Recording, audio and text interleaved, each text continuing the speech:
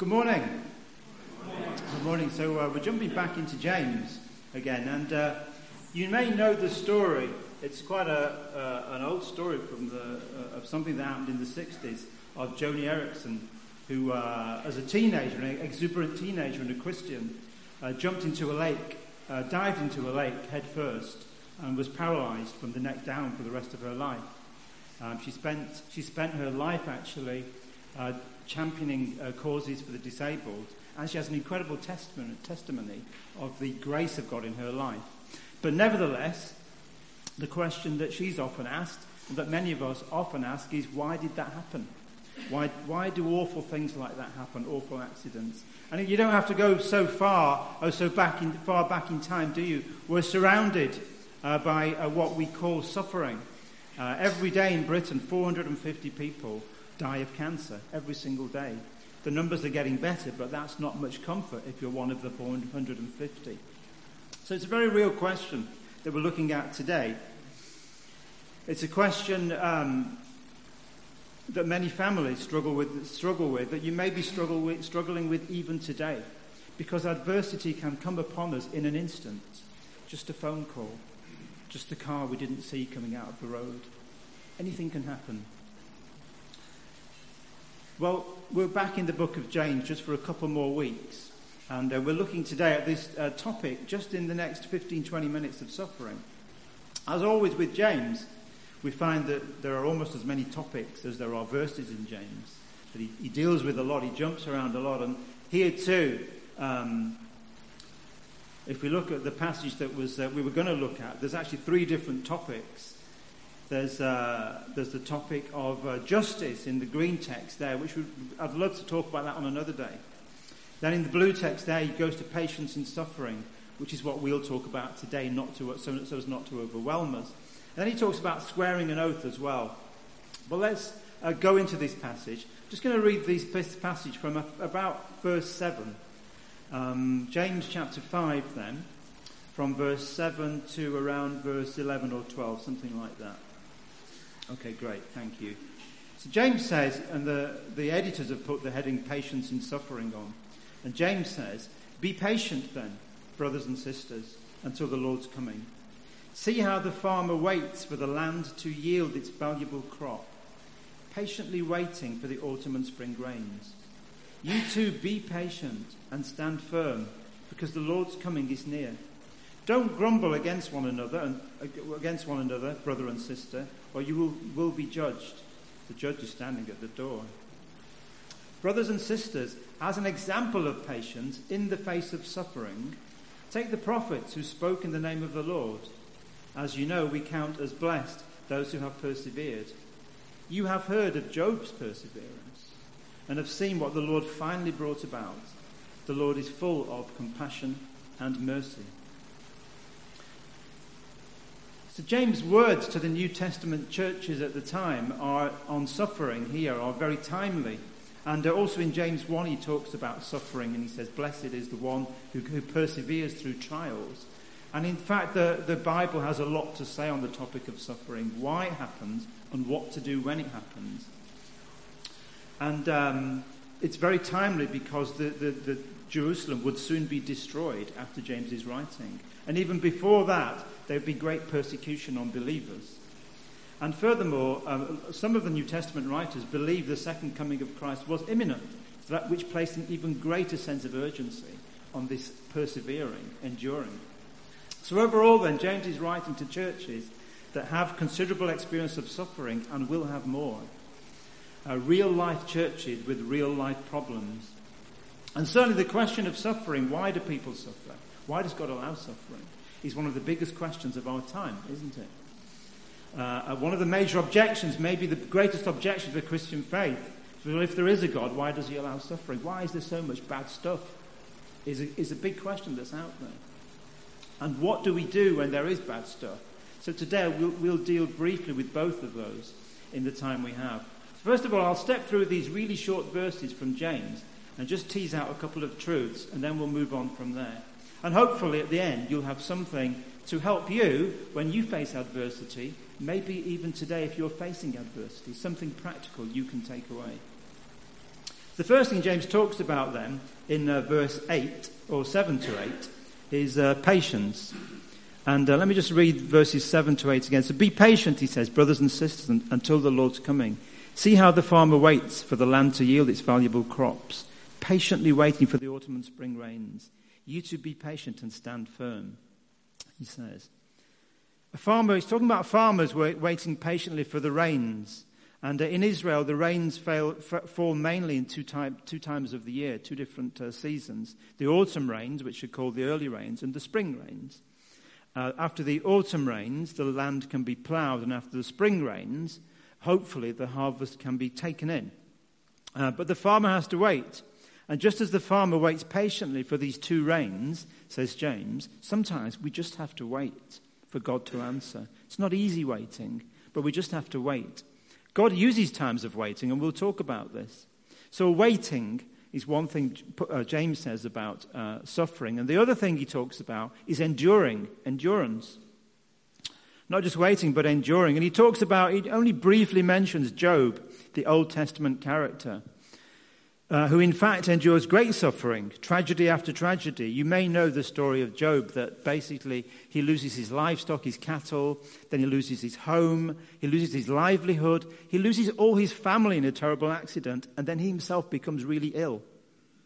He loses everything. And whether you take the account of Job as a story that God has given us to learn from with great truth in it, or you take it as literal truth, the point is the same, that basically Job, he cries out to God, but he never blames God. And in the end, God greatly blesses Job. So these two ideas in James then, waiting and enduring. But moving on from that, what do they mean for us? What about us? What is our response when the phone call comes from the consultant with bad news? What is our response when the chronic illness we have just won't shift?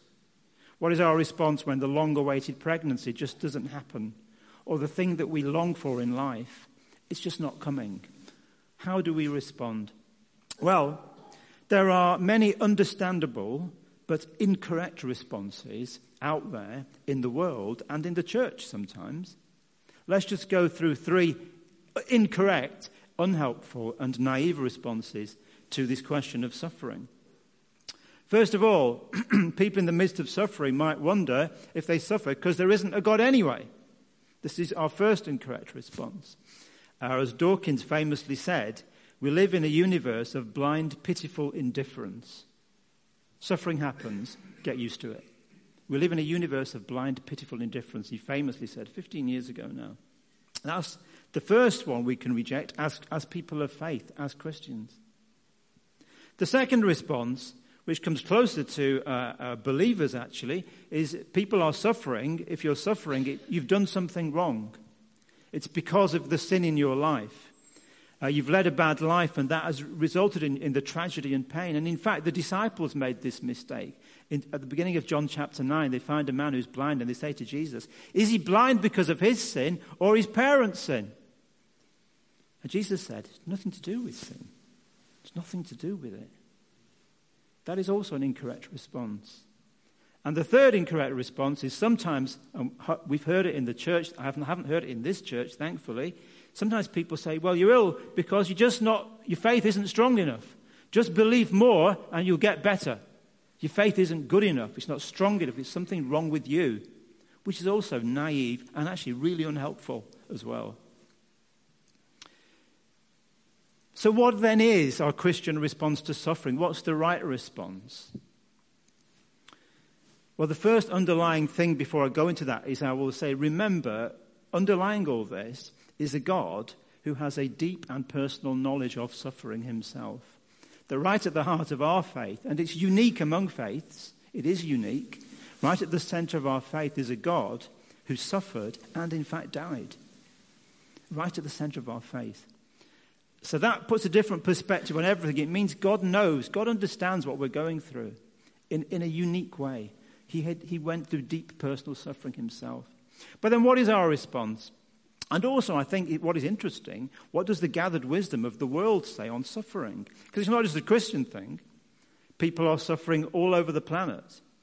And I think it's great when there's a big overlap between what the world is saying and what the Christian faith says.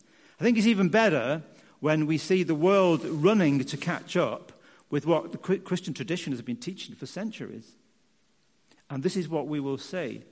That usually, often it's the other way around, and the church has been left behind and is running to catch up with something in the world.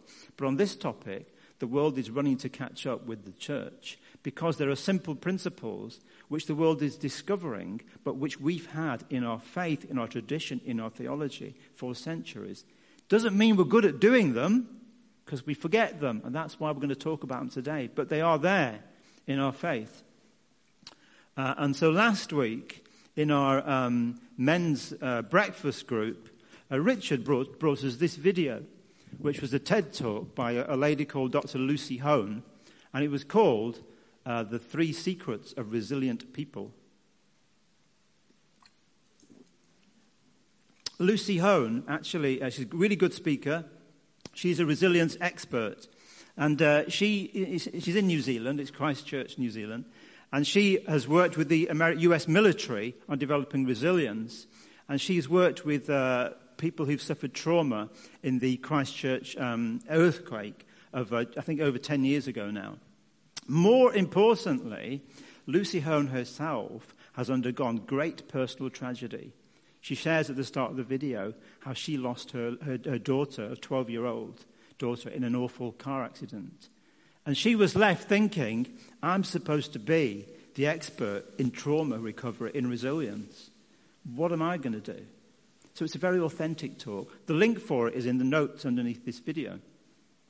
And she goes through the 3 secrets. And I thought, great talk, really good, really genuinely good talk. But aren't those 3 secrets what we've been teaching, what our tradition has been teaching anyway?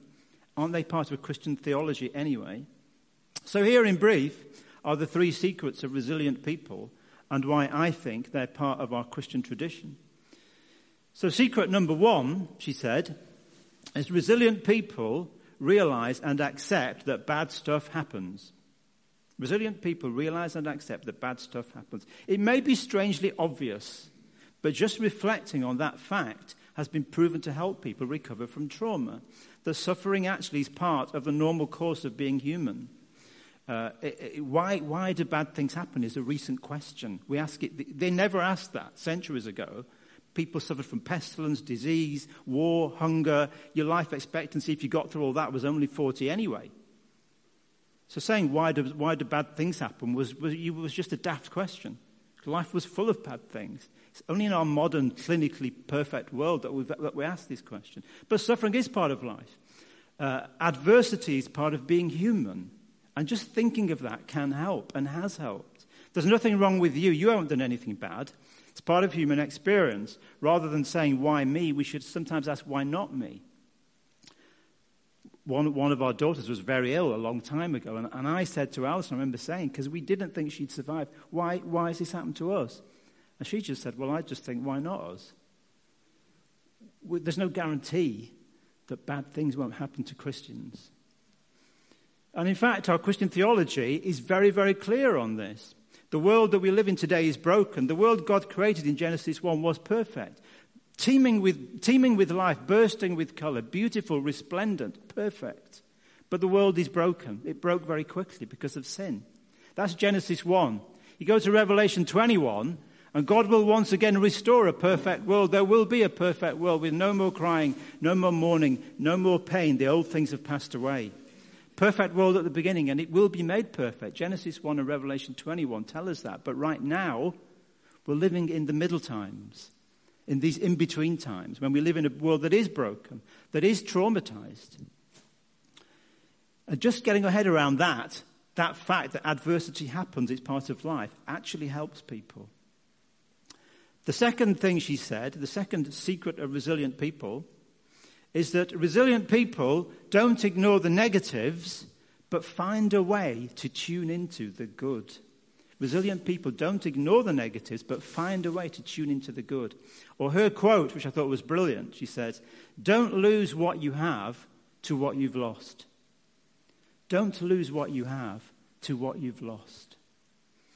And she ended up in this part of the video saying, the thing to do, she said, find 3 good things to be grateful for each day. Find 3 good things to be grateful for each day. And in the past years, particularly the last 10 to 20 years, there's been a number of scientific studies that now prove, beyond any doubt, that gratitude is good for us. Being grateful is good for our mental health. Lots of studies say that. But thankfulness is nothing new for us as Christians. It shouldn't be. We're supposed to be thankful, giving thankful in all circumstances, not for all circumstances, but giving thanks in all circumstances. Even before a meal, simply saying thank you for the food can direct our thoughts to gratitude. And as Christians, we have someone to say thank you to, which I think is great. And doing that can shift our thoughts from ourselves to our Maker. So again, very much part of Christian tradition. One of the biggest contributors to my well-being has been trying to get into the discipline of giving thanks. I'm not good at it, but I try to remember. Give thanks for good things that do happen, and actually bad things that haven't happened. That illness I didn't get, that accident I probably should have had, but I didn't. And there's another question, I think, because the question out there is, why do bad things happen? And it's a big question, but there's another question which I've never heard anybody ask, but I think it's an equally valid question. And that question is, not only why do bad things happen, but why do good things happen? Why do good things happen? Why should there be a beautiful mountain view? Why should that flower have that incredible fragrance? Why should there be the smile of a beautiful smile on a baby's face? Why do good things happen is an equally valid question that we should think about sometimes. The universe doesn't owe you anything. God doesn't owe you anything. There is a lot of good things happening. So it's always satisfying, as I say, to see the secular world running to catch up with Christian thinking rather than the other way round. It's part of our tradition, but it's a discipline. We have to get into it. Some people keep a prayer diary, which I think is great, a great way of remembering what you were longing for and what's now happening. Or just do it in prayer. 3 things to be grateful for each day. Reflect on them. See how it changes your mental health. It's proven to be good for you now. And the last one, which isn't quite as obvious as the other 2 perhaps, that Lucy Hone talks about, is she says, whatever we do when we've suffered adversity or trauma or loss or bereavement, ask, is what I'm doing helping me or harming me? Whatever we're doing in our day, is what I'm doing helping me or harming me? Again, simply asking that question can put you back in the driving seat if you're suffering. We talk in our faith of perseverance. It was in the passage of perseverance. I think Lucy Hone takes it a bit further and says, here's a way how to persevere. Here's how to persevere. Ask, is it helping me to hold on to this unforgiveness for that person who caused the accident? Is it helping me? Or is it actually harming me? Is it helping me if I've lost someone to continually, every day, look through these photographs? Is it helping me, or is it now actually harming me? Be kind to yourself. Be kind to ourselves if we're going through suffering. Find the actions that help me, and that goes hand in hand with persevering. So, not in the video, in the Lucy Hone video, but in Christian tradition there is more. And there's one other thing I would say about suffering before I bring it to a close. That, and I've said it before, God doesn't cause bad things to happen. God doesn't cause suffering. It's part of the brokenness of the world that we're in. The post-Genesis 1, pre-Revelation 21 world that we live in. God doesn't cause those things, but God often brings good out of those things. God often will bring good out of suffering. If nothing else, he develops us as Christians, as disciples, and he develops our Christian character. If we never ever suffered anything, how would we develop perseverance, endurance, empathy? How would we develop courage, valor, character if we never suffered at all? So God doesn't cause that, but God can bring good out of it. So there are Lucy Hone's 3 secrets. I recommend them. And I recommend if you watch it, you think, actually, this is part of what Christian teaching is anyway. But we just need to do them, don't we? And then last of all, let's remember as Christians, we carry something inside us which trumps everything. These techniques are helpful, but there is also something else that we need to hold on to, because Paul called it a treasure that's within us, a treasure in clay pots. We are like clay pots, earthen vessels, and clay pots become marred, become scratched, become damaged, even become broken. Our lives can become broken, but the treasure inside never breaks. It is there forever. Christ in you, the hope of Christ, the meaning, the purpose, the direction that we have will always be there, whatever happens to these earthen vessels. We are vulnerable human beings, but carrying something which is neither vulnerable nor breakable and can never be extinguished. And Paul talks about this several times, always to the Corinthians, which is interesting. And at this one point in Corinthians chapter 2, verse 4, he talks about this treasure. He says, because we have this treasure in jars of clay, to show that the all-surpassing power is from God and not from us. And then he says, we are hard-pressed on every side, but not crushed. We are perplexed, but not in despair. We are persecuted, but never abandoned. We are put down, but never destroyed. We always carry in us the death of Christ, so that the life of Christ may be revealed in us. Let me think about those words. Let me say them again. Paul says we carry this treasure in jars of clay within us, to show that the all-surpassing power is from God and not from us. And then listen, he says, in life, we are hard-pressed on every side, but not crushed. We are perplexed, but not in despair. We are persecuted, but never abandoned. We are struck down, but never destroyed. We always carry in us the death of Christ, so that the life of Christ will be revealed in us.